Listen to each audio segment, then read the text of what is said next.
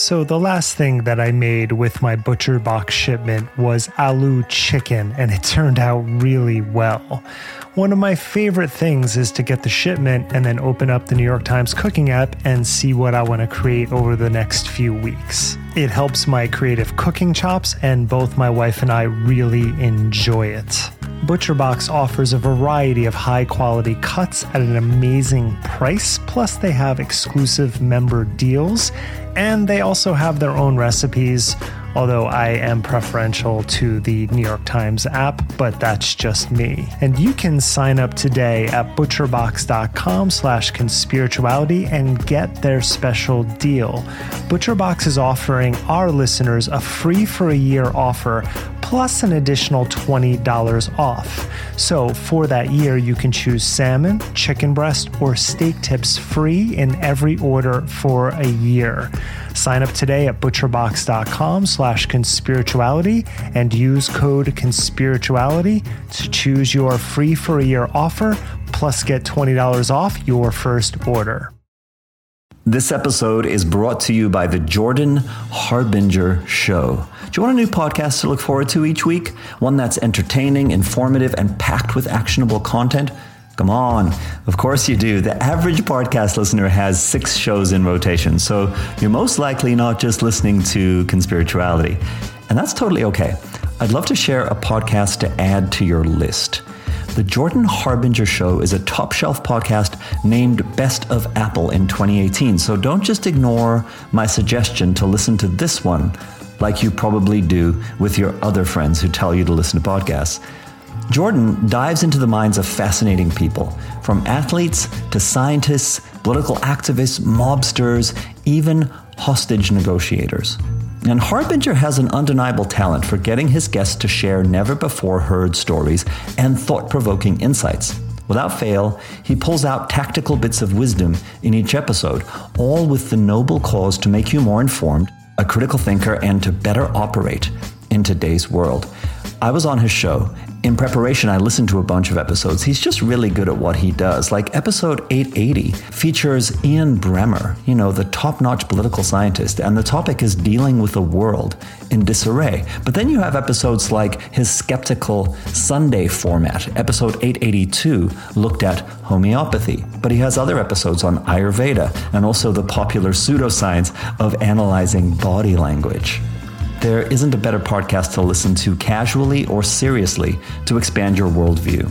He's also got a strangely relatable weekly segment called Feedback Friday, where Jordan covers advice on everything from escaping a cult or a psycho family situation to relationships and networking, and even to asking for a raise. So point blank, Jordan Harbinger is smart, funny, he's easy to listen to. You'll be pressed to find an episode without excellent conversation, a few laughs, and even actionable advice that you can directly use to improve your life. You can't go wrong with adding the Jordan Harbinger Show to your rotation. It's incredibly interesting. There's never a dull show. Search for The Jordan Harbinger Show. That's H-A-R-B as in boy, I-N as in Nancy, G-E-R on Apple Podcasts, Spotify, or wherever you listen to podcasts. If you're a fan of workplace comedies like The Office or satire like The Onion, then I have a podcast that I know you'll love. It's called Mega. Mega is an improvised satire from the staff of a fictional megachurch. That's the premise. Each week, the hosts, Holly Laurent and Greg Hess, are joined by guests, people like Cecily Strong or Jen Hatmaker, to portray characters inside the colorful world of Twin Hills Community Church, which they describe as a mega church with a tiny family feel. The result is a sharp-witted and hilarious look into the world of commercialized religion, using humor to cope with the frightening amount of power that church and religion have. So I very much recommend you checking out Mega's episodes, like the one with Saturday Night Live's Cecily Strong, playing CeCe String, a hilarious character who's fresh out of jail, and also comedian Jason Mantzoukas.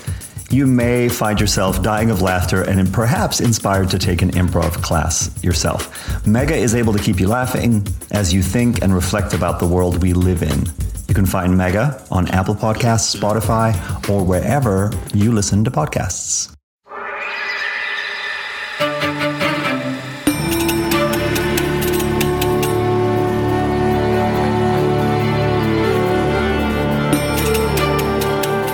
Welcome to Conspirituality. I'm Derek Barris. I'm Matthew Rumsky. I'm Julian Walker. And Jill Miller. That is Jill Miller, the woman who has saved my upper back and shoulders regularly without even knowing it. And we will get into tune-up fitness very soon, but she is a savior of mine for that.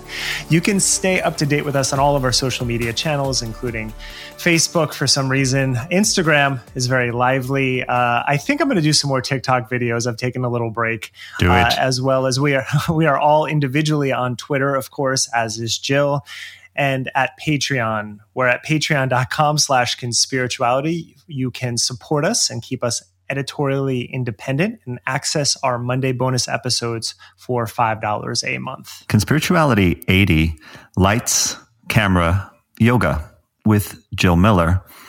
We've talked a lot on this podcast about the selfie sermon, the kind of iPhone video native to Instagram influencers. Easily weaponized by conspiritualists, this sermon is equal parts intimate confessional, prophecy download, and motivational coaching, directly transmitted from your favorite self-anointed maverick expert. Now, social media seems perfectly designed for such hypnotic performances and spiritual darshans. But in the brick and mortar world, yoga teachers have long blurred the line between acting and teaching, space holding and theater, and ritual ceremony and fitness. If all the world's a stage, as Shakespeare had it, the wooden planks of the yoga studio and the digital platforms built in ether demand that teachers embrace a role, adopt a script, and sell a story to their audience. What we want to know is, where does the performance end and yoga begin? Or perhaps more to the point, is there even a difference? Our guest today is Jill Miller, who many listeners will know from her hugely influential body of work in yoga and movement as founder of Tune-Up Fitness. She's also a former actor, which played an important role in her transition to full-time yoga instructor. We're going to start today with an excerpt from her 2017 TED-style talk that she gave in Toronto, titled Lights, Camera, Yoga.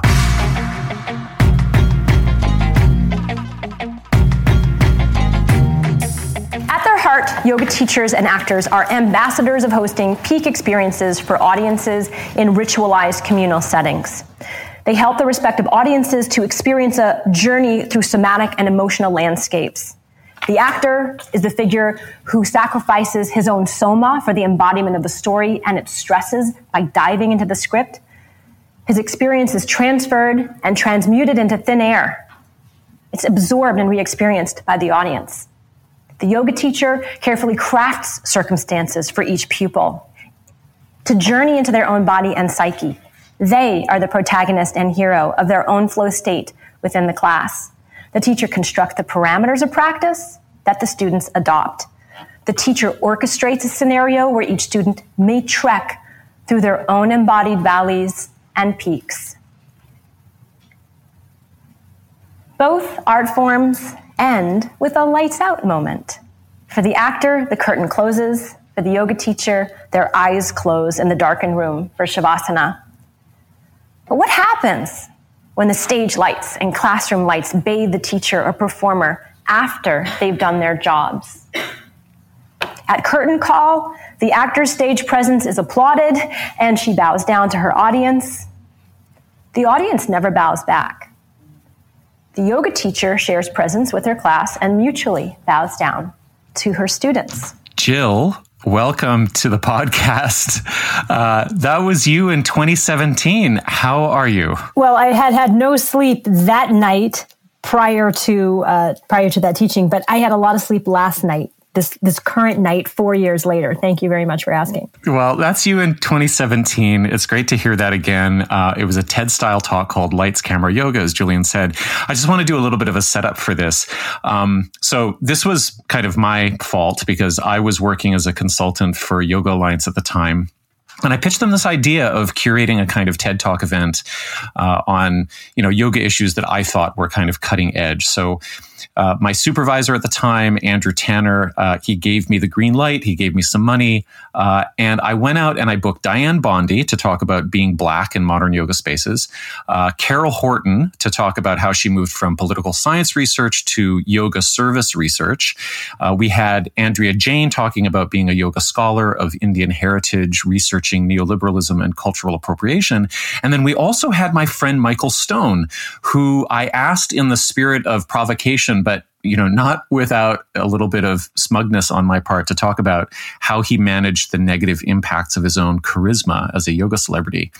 And, one of the reasons that this event was never broadly released, and your talk, Jill, has been sort of hiding in the internet for a while, is that Michael died a few months later in his car in downtown Victoria of fentanyl poisoning.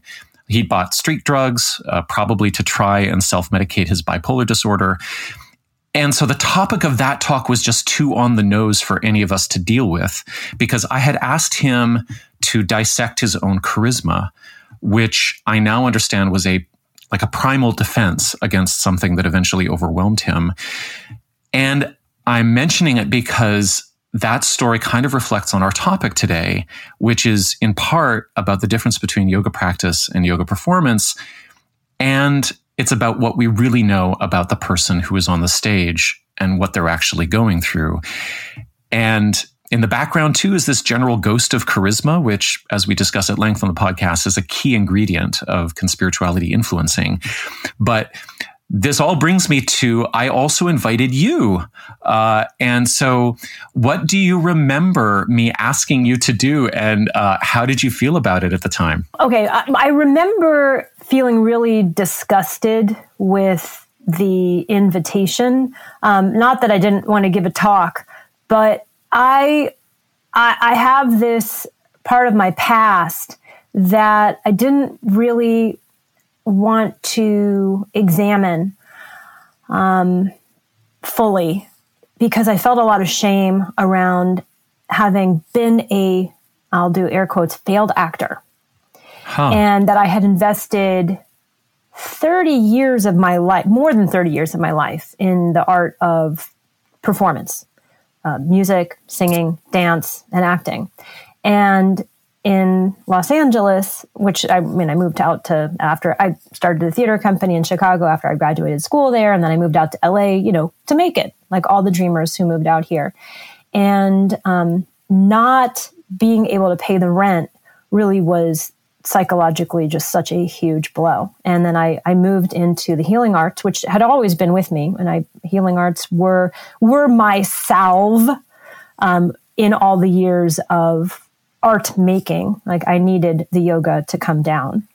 And really it became the fallback for me.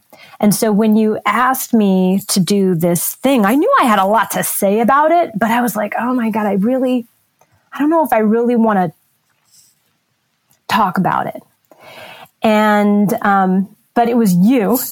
I like you so much. And I was like, well, I'm going to learn a lot from this. And the other people involved were such titans in my eyes. And I knew I was in really good company, having been asked, and that I should probably do it. It was one of those things that I can't even remember the yogic term for it, but when something repulses you, maybe you should go towards it and investigate what is that impulse in you. And so that was what I did and how I came to the decision to do it. So thank you. I don't know if you ever told me that it disgusted you, and I'm kind of glad that you didn't, because I might have backed off. But, Matthew, when I viewed the video, which I saw it like 4 years later. I saw it at some point during the pandemic when Andrew and I reconnected, and I watched it, and I see my defensiveness and I see some of my disgust. There's a lot of intensity in there still. And I rewatched it just a few days ago, right as we prepared for this. And I saw some of the same feelings. There's very unresolved feels inside of me about it all. But I'm still glad I did it. I learned a lot. I'm still learning a lot. Well, I think it's also what contributed to the fact that it was on fire. Like, it was a lit 25 minutes. And I don't think that happens unless you're supposed to be 18. Right. I don't think that happens unless somebody is, working something out. And let's get into the heart of it because you open your talk with 3 questions that I think will help set the stage for our listeners. So you ask, if Swami Kripalvananda had succeeded as an actor instead of a yoga master, would Kripalu Yoga exist? Number 2, if Krishnamacharya hadn't pushed his students to perform asana demos all over India, would a non-performance-based yoga practice have emerged? Probably not, because no one would have seen it. His most famous student, Iyengar, went on to become the original selfie guru. And then finally you say, and in 1984, referring to yourself, if this 12-year-old tween and her mom hadn't bought a copy of Raquel Welch's yoga video, Raquel Welch Total Beauty and Fitness, might I have never been transformed by this journey of yoga? Okay, so let's go one at a time here.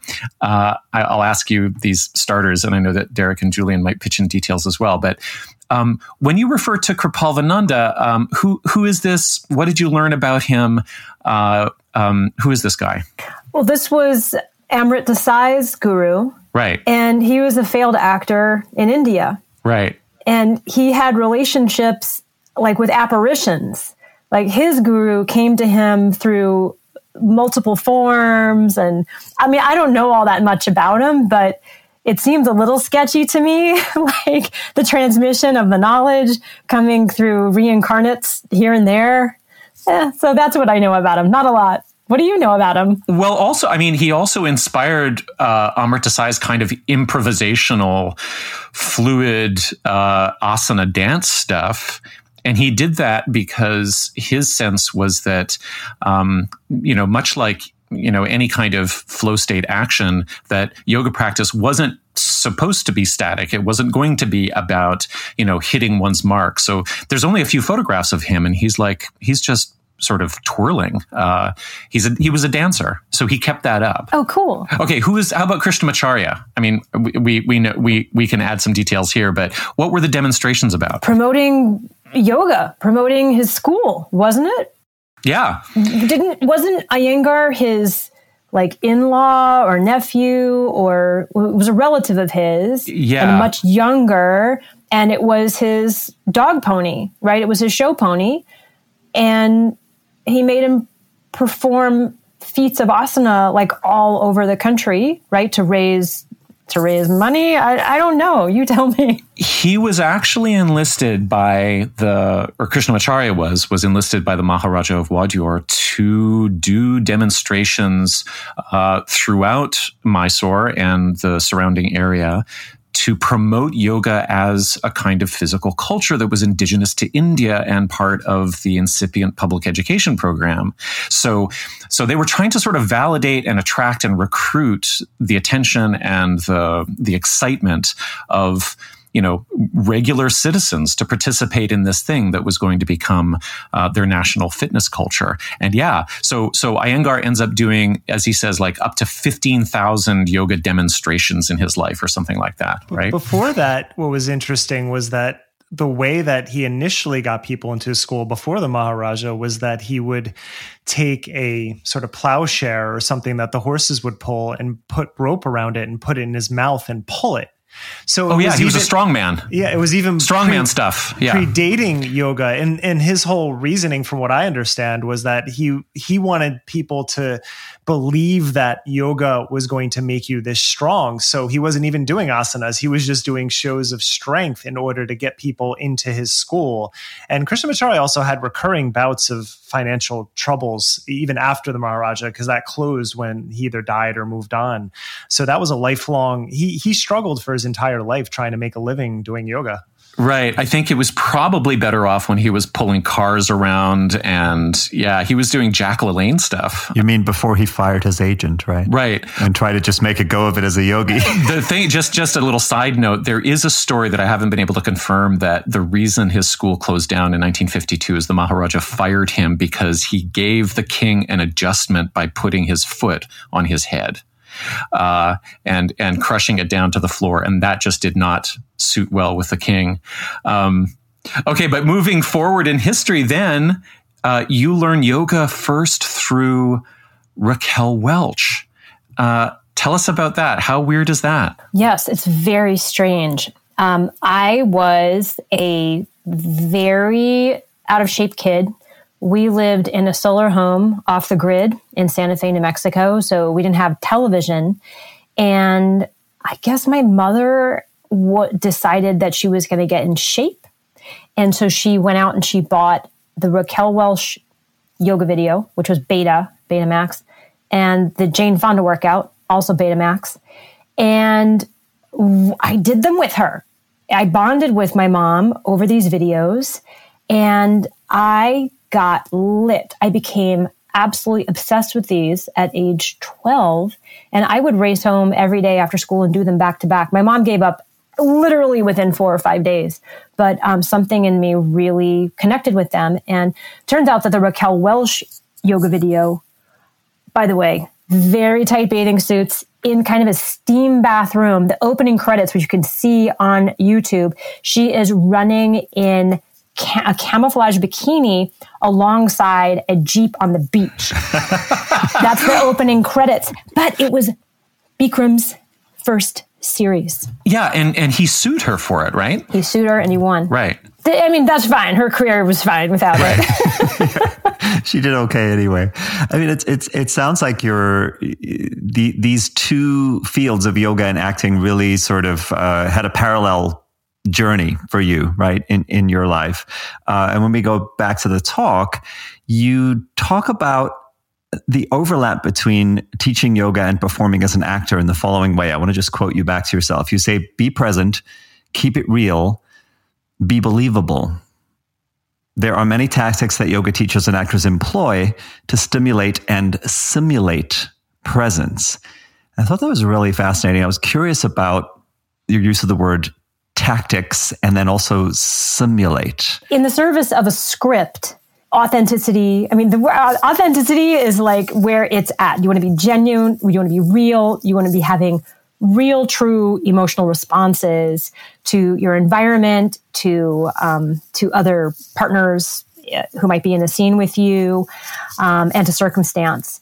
And so in order for that to happen in the script, because you know the words that are coming, you know the words that you already said, you have to plan out your emotional ride as a character.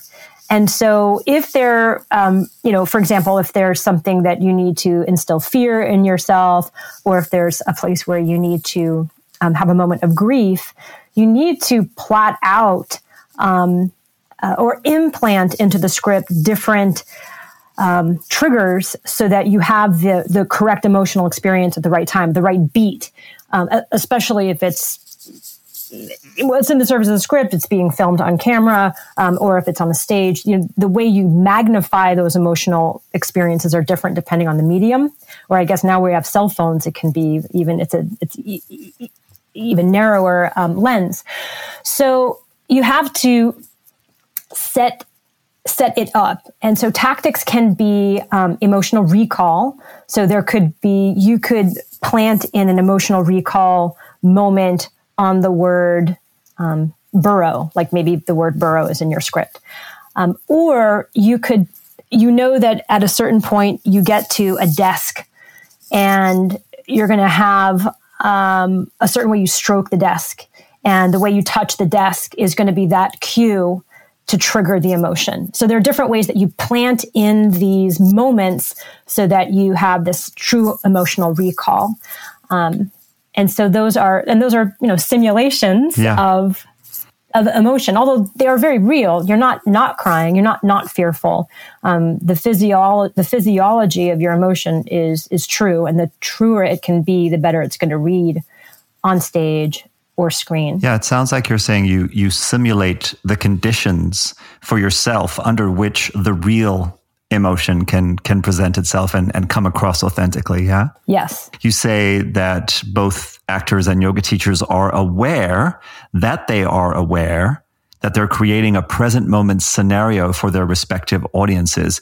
And this is sort of in this whole territory of the relationship between something being real and something being art or artificial, right? Is there something you're getting at here that is problematic or just good to be aware of in maybe a slightly skeptical way about how the yoga teacher is blurring the lines in terms of performance? I think a lot of it comes down to the yoga teacher's use of language and also their intent. So if their intent is, for me, the intent is, I really want you to map your elbow, versus the intent is, I want you to find your shadow, right? So I think the intent is going to create the strategies to help your students locate that, whether it's locating their shadow or locating their elbow. And so then you would, as a teacher, hopefully you've got a strategy to get yourself there. I don't strategize to get people to the shadow, but there's an art form to that for sure. I think Julian's questions here actually pull back the veil on this primary anxiety in the yoga industry over the mystical concept of what you just brought up, Jill, which is authenticity, and who has it and who doesn't, and how is it signed and how is it shown, and how can we get more of it? And the group class is this performative space in which the teacher will excel if they kind of fill it up with something that gets read as an authentic presence. And if they have some training behind them, they'll do better at that. And so if they get large and full and rich and authentic, they'll be seen. But I think the problem is that the largeness and visibility comes to be associated with a kind of wisdom or social comfort or personal mastery, and sometimes even like spiritual attainment. It's like the person who's the extrovert and who's able to really control space is just sort of automatically conflated with the person who is, enlightened or more enlightened or something like that. But that's not always the reality, is it? I mean, being able to own a room isn't the same as being okay in yourself, right? Oh, no. And edge is beguiling. I mean, teachers who have a little bit of an edge and a little bit of darkness, that can be extremely sexy and potent to the unknowns, the unknown shadows in their students. And then you get this sort of hall of mirrors, and the adulation just cycles and recycles and recycles and recycles, and before you know it, you're really caught up in it. Both of you, there's a dependency in there. I mean, and it's so strange because the product that everybody is sort of circulating around, which is the authentic, is just some kind of spark or some kind of meeting of need with charisma that is very, very difficult to define, but it doesn't really have any kind of qualities to it that make it either bad or good. But in yoga, it's like the assumption is that meeting is going to produce something positive. The shared emotional journey is, I think, part of it's embedded in our human nature. It's embedded in our brains. I was listening to a podcast the other day that was talking about the power of story, and how different people all over the planet listening to the same story, their heart rates will synchronize, and they'll have a similar heart rate variability based on the story being told. And when you're doing a yoga class or when you're in the presence of live theater, that shared story is compressed in time and space, and it's compressed inside of 4 walls or 8 walls or whatever the shape of the space is. And that is an emotional, that's like a physiological group pro-social elixir that's very hard to get out of unless somebody, I don't want to use the word wakes up, but unless somebody realizes they're being, their emotions are being manipulated strongly. And then they start to have a physiological shift, and then they can take a stand or walk out or roll up their mat or leave the theater or whatever it is. But I think there's so much symmetry in that shared group experience. And the actor who knows the script knows where it's going, and the teacher can manipulate the emotion and story in the context of a class to, for their own needs. or what they think are maybe the perceived needs of their students. I always found myself attracted to instructors who made it feel as though they were speaking directly to me, as well as encompassing the entire class simultaneously, which I believe is a skill. Maybe some people naturally have it, but it also seems to be something that's learned. You keep bringing up theater training, and I always associate yoga rooms more with theater, whereas Instagram yoga, I guess, would be more like television acting in some senses. And they're all skill sets. I just personally like the brick and mortar, as we call it. And one cue I picked up from my own movement training was to utilize the entire room in every class. So no matter how many people are in there, I wanted my presence to encompass the room. And although I did a little acting, but I was a playwright for a while. So that was more, I did acting to understand what the actors were going through, not because I ever wanted to. I actually hated acting. It wasn't my thing. But what I did learn in that training was to make sure my voice hit every edge of the room, no matter where I was positioned. So there were a lot of skills that I picked up from theater that translated very fluidly as soon as I started instructing. When this question comes up, though, I think this is an inevitable comparison, and I want to entertain it here before we get more into the mechanics of this comparison we're making, which is how do you distinguish between the performative aspect of teaching and acting and the desire for adoration? Oh, I really want to talk about the technical aspects of being in a room. I like that part. Let's talk about acoustics. Really? We have to talk about adoration? Let's talk about acoustics. It's part of your talk. It's part of your talk that we're basing this on. So let's get into that a little bit. Because even in Los Angeles, I moved here 10 years ago now. And, that I didn't know there was a term for actors who are also yoga instructors, but I knew that was a thing. Well, you better explain that to the listeners, what that call out. You better explain that. No, you better explain. You taught me it. I only watched the video once, so that's where we'll position. What is an MAY? Okay, so Derek, here's the deal. I made that up for the talk, but we can make it a thing. So in LA, there was a thing called Model Actress Whatever, MAW, Model Actress Whatever. Uh-huh. And for the artifice of the talk, I thought it would be funny. You know this, Julian. You've heard of Model Actress Whatever. You live in LA. Totally. Okay. So it's the Model Actress Whatever. Or you could say Model Actress Waitress, right? Model Actress Barista. So I just made up Model Actress Yoga Teacher. So you have Model Actress Whatever. You could put any profession, very, entry level, low paying Model Actress Nanny. I mean, any of it. Okay, but then let's get to the second part, which you're avoiding, which is that adoration. How do you deal with that? Like, especially the way yoga is presented as a spiritual endeavor and pursuit, and people coming for healing. The performance, I would again argue, that is an important part of that. It's ritual. This predates yoga studios. But how does one deal with that space of like a desire for that adoration, but also trying to fulfill a role without going too far into that narcissistic side of things? And that's something we study and cover so much on this podcast. People have a lot of roles for you as a teacher. They have a lot of needs that you are supposed to be fulfilling. Seekers come to yoga.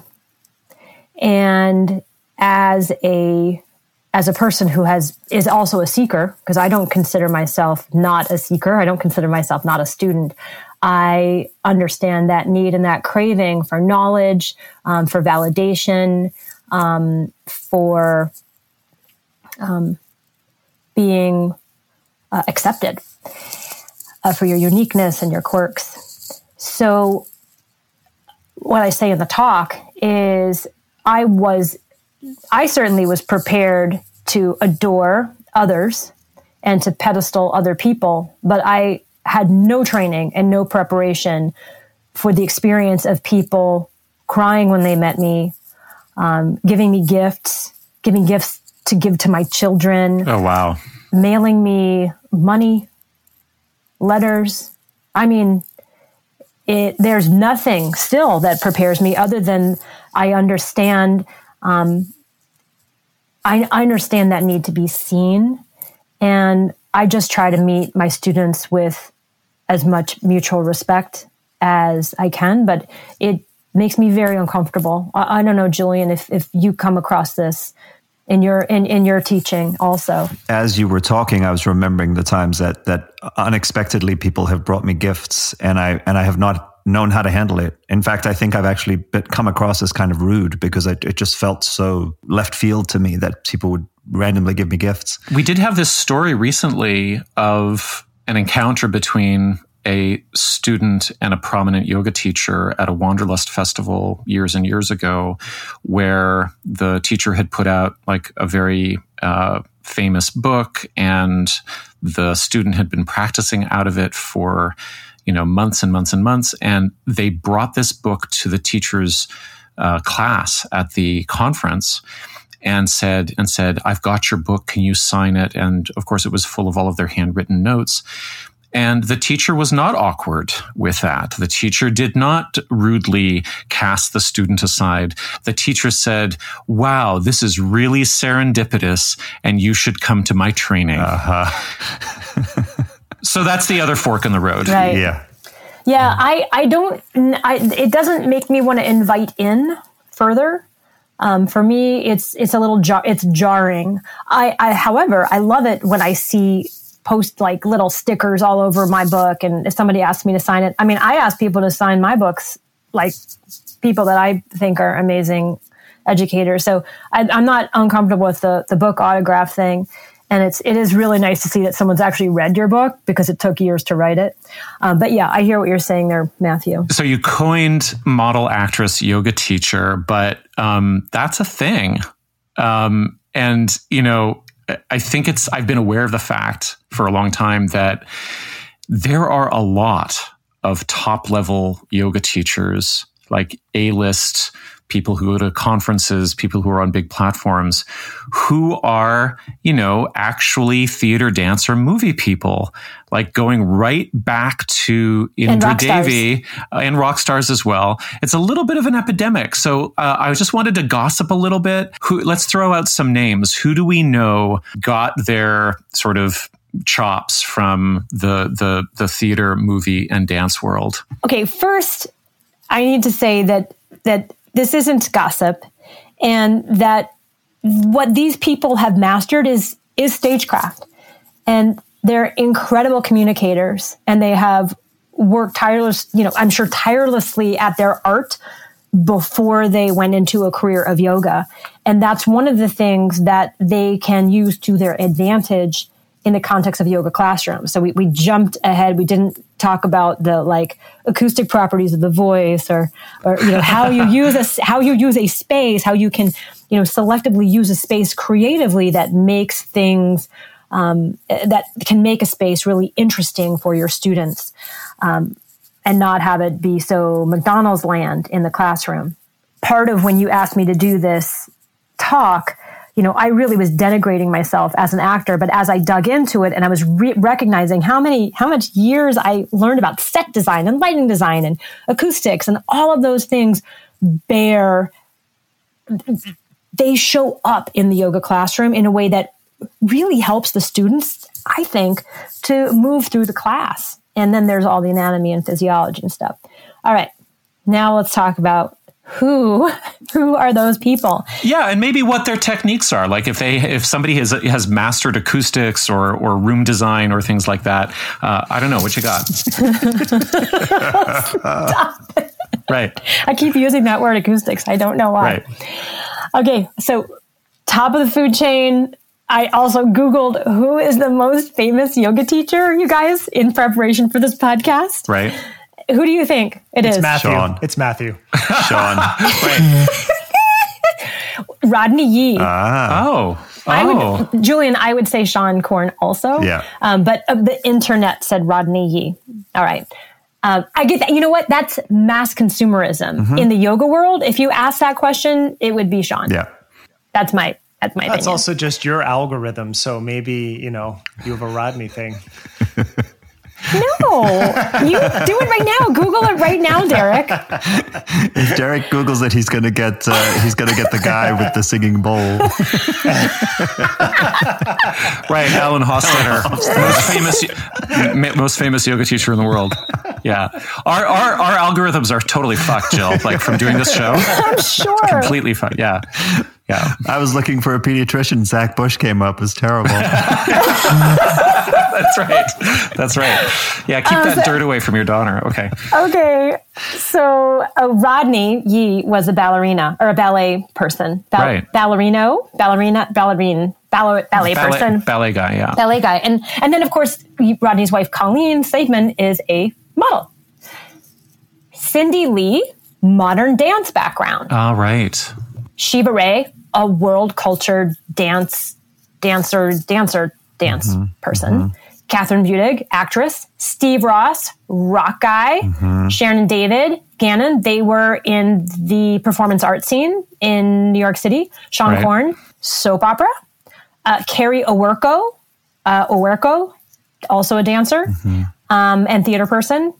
And then I was wondering, was Beryl Bender or Richard Freeman? Now, some of your listeners may not be familiar. First of all, I'm naming a lot of Gen X / baby boomer people. I don't know who the millennial and Gen Z are. I'm ashamed of myself. I have no idea who the crossovers in that generation are. It's an interesting question, actually, because I'm wondering if the crossover is fading because it's done its work and the actual performance sort of standards for yoga teaching are so well recorded on video and embedded within the sort of zeitgeist that people that millennials and Zoomers can just pop right into gig working as yoga teachers, picking up their theater training from online. Like that's my hunch. But I think you're right, is that I don't know who's like at the top of the food chain, who's, in their 20s, who also has acting training. But I think I'm a little bit out of touch too.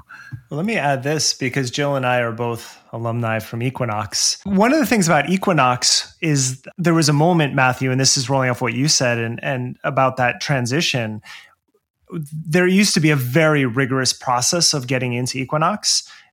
Then it became, they started hiring at least some of the clubs that I know of based on your Instagram following, not your teaching skills, not how you didn't have to try out, nothing of that. But if you had 100,000 followers, you could get a job at Equinox. And I personally know a few people that happened to. So that kind of changes the dynamic of performance. A little bit.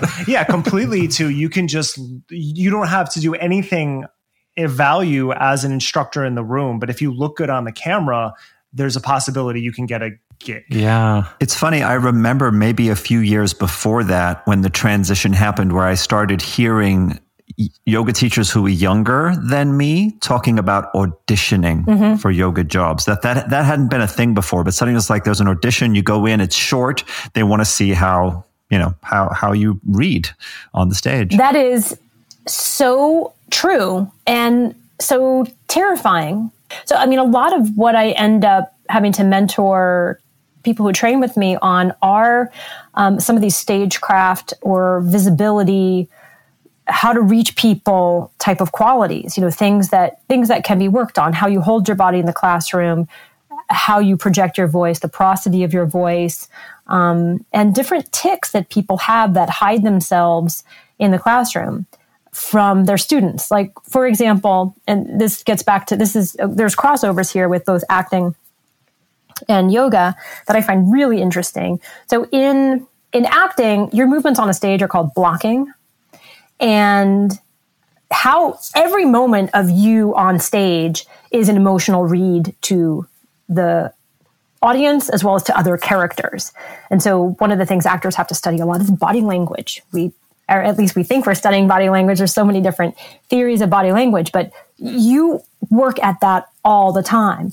And so, different ways of hiding or concealing body parts or concealing zones of your body, read in different ways to your audience. This is all very culturally contextualized as well, because different cultures prize certain body parts as expressing certain things, and other cultures don't think that body part expresses a certain thing, right? So anyway, there's anthropological stuff around this. But like to boil it down, one of the biggest challenges for new yoga teachers who have had no training, no theatrical training or performance training, is just the fear of public speaking, right? So the fear of public speaking is, for some people, the most atrocious and deadly fear they have.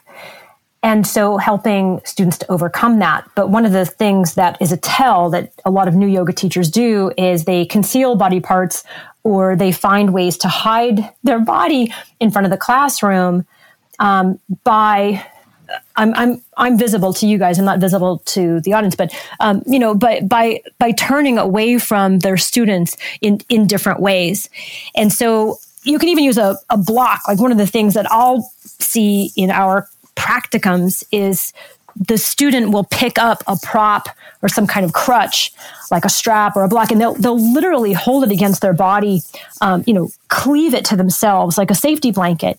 And these are things that in acting training, your director, your acting coach, they will make you put these things down and open you up, and you'll have to feel the energy and deal with the emotions that come up and so on. There's safe ways to do this in a classroom in the yoga context, but I find it really interesting that this word audition is being used to screen teachers, but those are the types of things that the evaluators will be looking for subconsciously. They may not even realize that they're looking for teachers who seem open, who seem openly expressive, and who are paying attention to the students on the mat. It isn't just about the charisma in front of the room and quote unquote how open you look, but how, in my esteem, it's how much attention you're paying and the intensity of that attention to each student in the classroom, so that you can give appropriate verbal cues or coaching for given positions. There's such an incredible set of paradoxes here, because what you seem to be describing is kind of like an entrainment towards comfortable extroversion.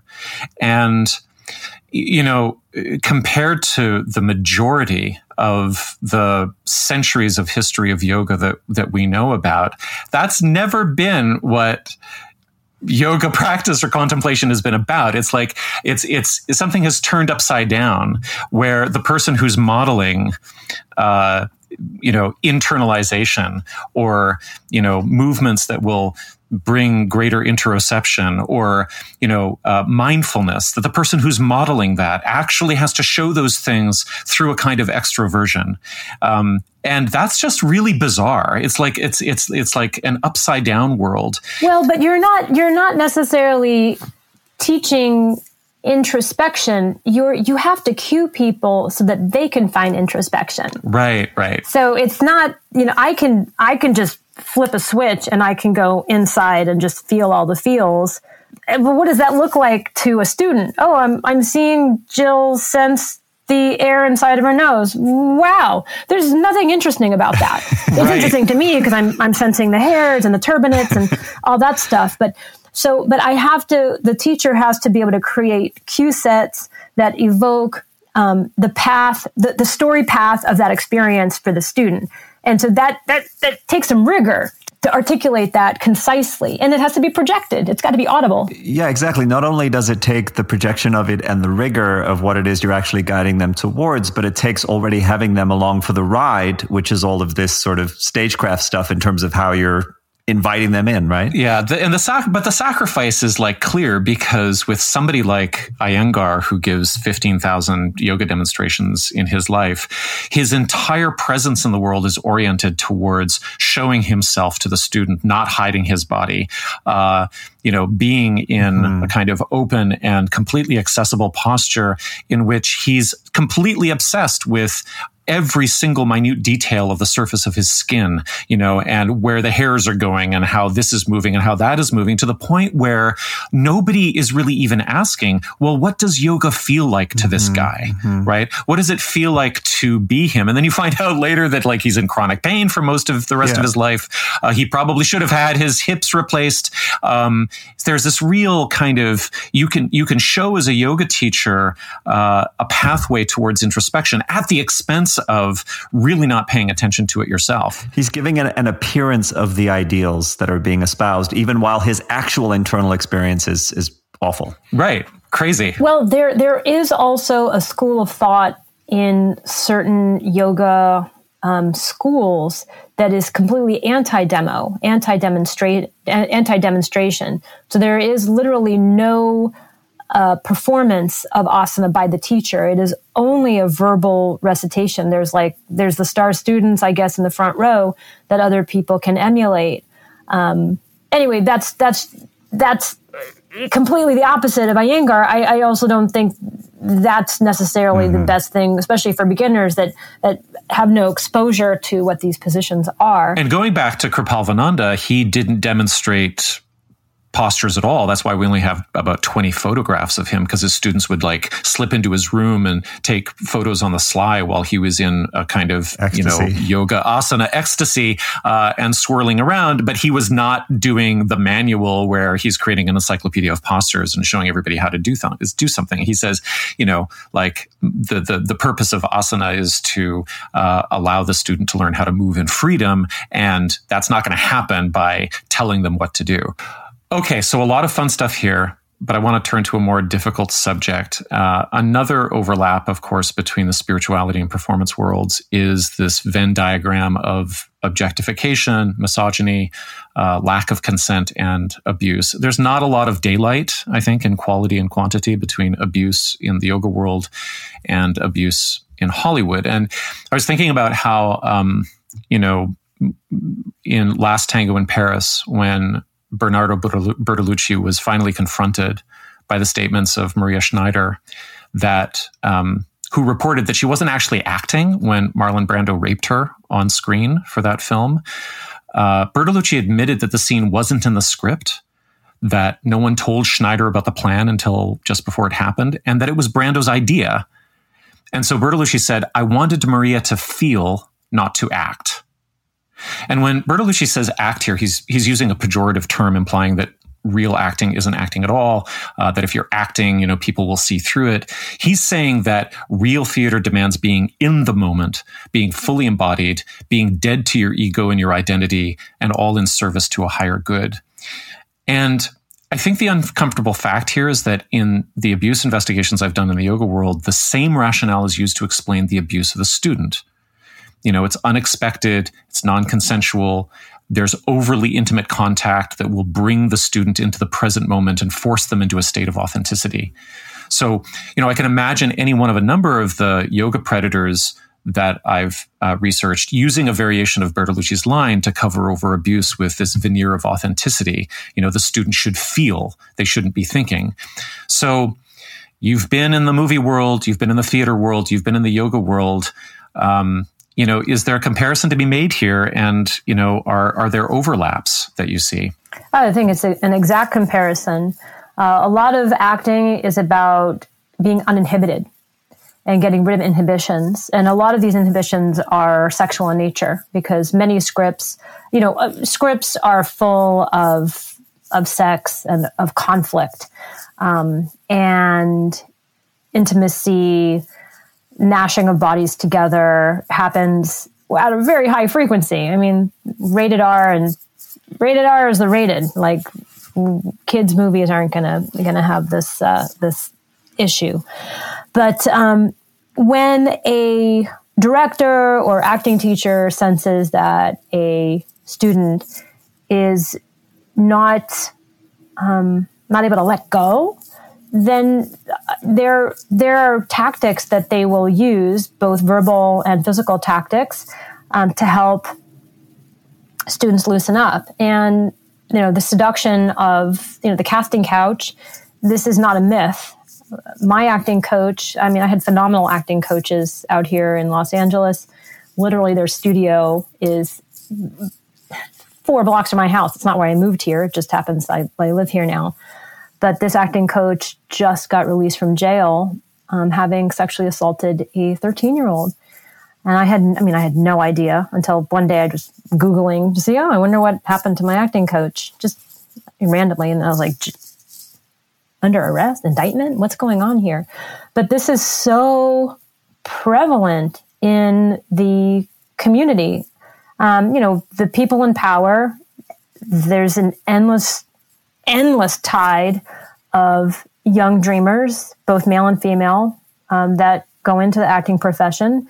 And they want validation. They want to be thought of as beautiful. They want to be thought of as talented. And people in power take advantage of that every single day in this industry. And on sets, both tiny and independent and gargantuan and, Star Wars-like. Harvey Weinstein is the perfect example of the gross predator. But there is that at every scale in this industry, from community theater all the way to titans of industry. It just seems that this Bertolucci's argument would be that to be in the moment and to be confronted with this violence provides the aura of authenticity. He says, I wanted her to feel and not to act.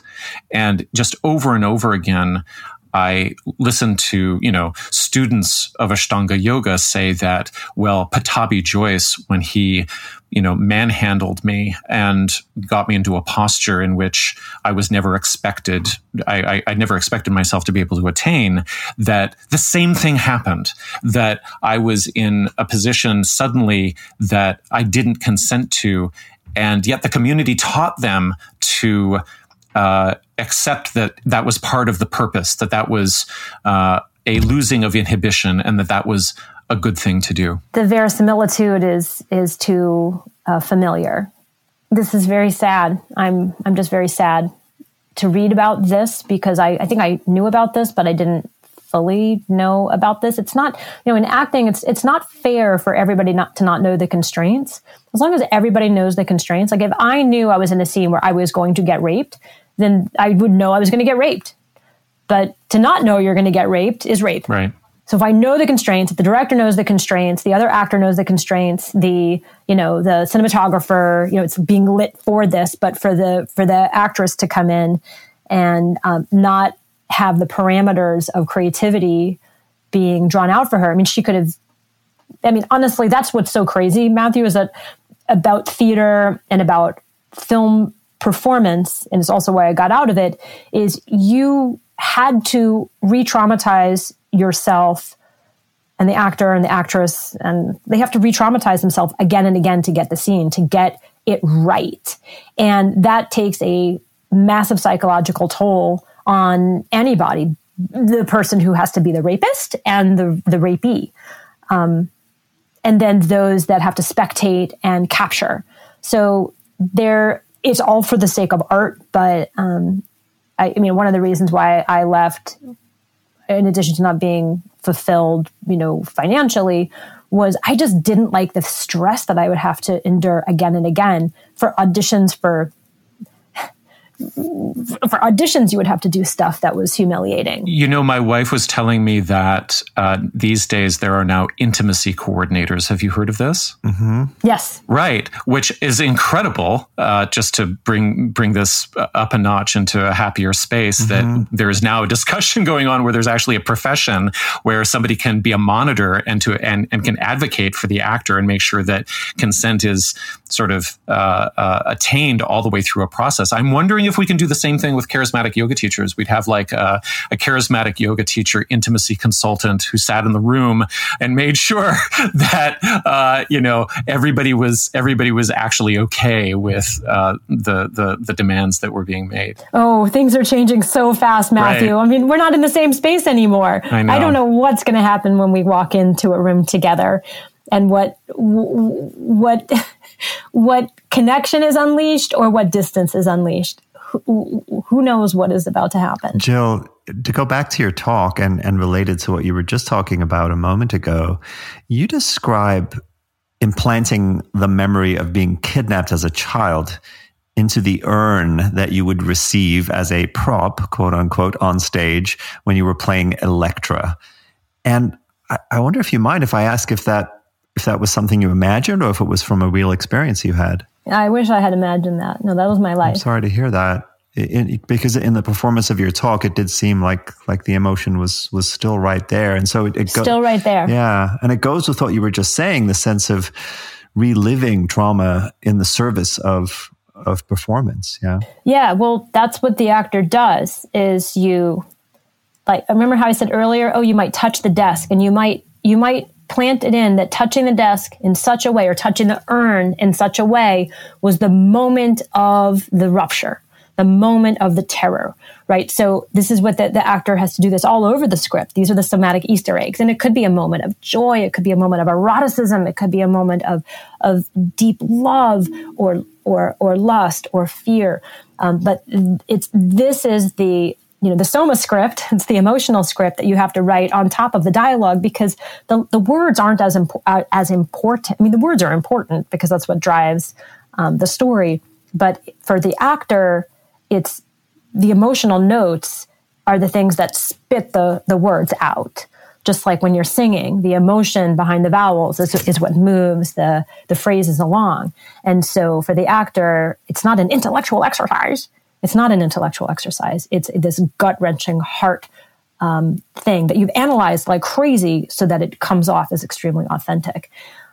It's a lot of work. I mean, and that's why I had all this shame and denigration because other people cheapened acting for me. I let some members of my family cheapen it for me. I mean, I remember my father one time, just offhand, I was memorizing a Shakespeare monologue while I was flipping pancakes, on vacation at his house and was going over Portia's soliloquy or whatever. And he goes, "What are you doing?" And I go, "I'm reciting Shakespeare." That's what you had to do on vacation, memorize all these monologues or whatever, memorizing Shakespeare. And he said, "Seems like a waste of a mind." And that really stung. It still stings. But the act of memorizing is a great, let's just say, neural exercise right, Matthew? We went over this in the talk. Isn't Mimamsa, the act you just memorize just tracts and tracts and tracts of scripture to be recited perfectly in front of students or others. Right. Exactly. Yeah. It's a big part of the old yoga tradition for sure. And Jill, you described yoga as being kind of a salve for yourself. You said earlier, it sounded like it was the way that you managed the intensity of working to be an actor at that time. And then you make this transition into firing your agent and being a yoga teacher. Do you feel like that was why that transitioning, that because yoga had been such a parallel kind of place of rebalancing yourself while being an actor, that your sense was like yoga teaching is going to be this completely different thing? It was the only other thing that I was virtuous in.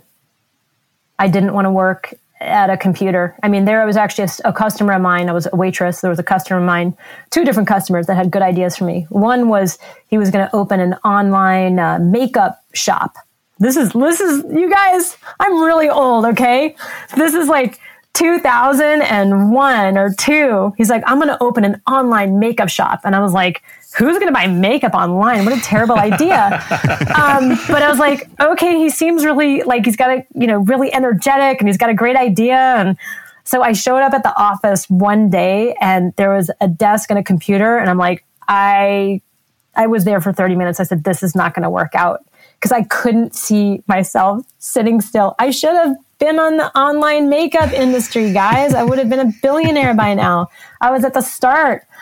And then another customer had an idea for me. I guess I was really struggling. Maybe I was talking to customers about, I don't think I want to act anymore and I don't want to waitress. What do I do? And she was a hand model for children. Like she was a grown woman and she had these really small hands. I have these very, very small hands that look like a little boy's hands. And she's like, well, you could go into hand modeling for children. So that was my other... All my life, I've dreamed of doing that. No, you understand. Like they have toys, like you would like hold onto a train or hold onto a Barbie. Oh, and that's hilarious. You have these little chubby fingers. Like I have these little, anyway, that's my hands. So anyway, what was the question? Oh, how did I get into yoga teaching? Oh, I couldn't be a kid's hand model. So I decided to go into yoga teaching. That's the answer. No, I loved science and I loved anatomy. And we were at the same time, Julian, we were at the Forest Yoga Circle. And it was right around 9/11. It was at 9/11 was when I had my crisis of, wait a minute, I'm not doing anything for the world by acting. And I have this other skill set and I want to help people feel better in their bodies. And that's when I dove into teacher training and started working as a teacher and discovering my voice. I found my voice. And moved into the world in the way that, that I'm still moving. Jill, one of the things that struck me most as I watched you work on this talk was that you really digged out the fact that at the heart of this strange collision between spiritual teaching in the yoga world and theater, there's the shared aspiration and I think repeated experience of ego death, or at least a kind of ego pause. Like I've done a little theater and it's certainly given me a kind of sublime or transcendent experience in which I'm relieved of the burden and banality of being myself for a while. So, you're on stage, you're on your meditation cushion, you're on your mat, you enter the flow of something that is greater than yourself. Do you think these mysticisms are all the same thing? I definitely do. I think you'd have to ask the neuroscientists about that, but it feels something extraordinarily special and different and delicious. That's different from the all the things I feel all the time things.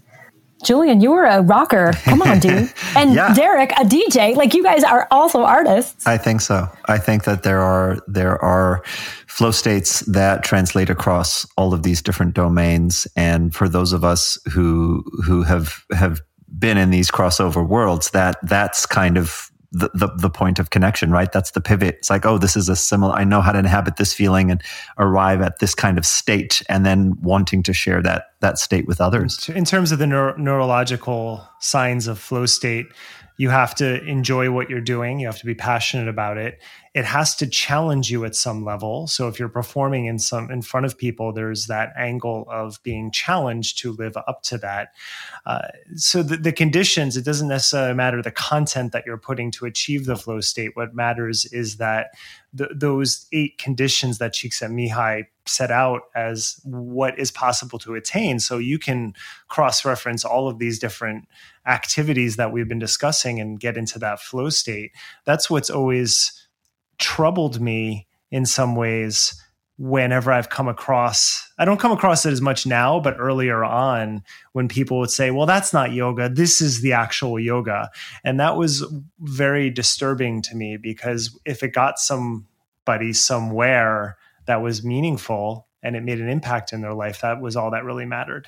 Yeah, I think it gets back to the authenticity question, which is really centered around who's to say what is a real experience for a person. And I think part of maybe the disgust that came up when I asked you to do this in the first place is that, there's the implication as I ask you, Jill, what does it mean to bring acting skills, theater skills into yoga? There's the implication that you're somehow faking it, or that you're deceiving people, or that, there's some trickery going on, or somebody's going to pull back the curtain and the wizard is going to have, no clothes or something like that. And I think it's more complex than that, because the aesthetic sort of experience and entrancement, it can feel the same as the, sublime feeling that you have alone, that is unprompted by any kind of extroverted activity. The yoga class's author is the teacher. And the author of the script is usually not in the theater or on the film set. I mean, sometimes they are, but there's this outer author that the actor needs in order to fulfill a role. Whereas in the yoga classroom, the teacher is really the author, unless they're fulfilling a technique's rules. You know, like if it's a Bikram class, if it's a Shivananda class, there's a set sequence. In that case, actually, the yoga teacher is very much just an actor. It's a prop of the system, and they just happen to be amplifying it for the system's leader.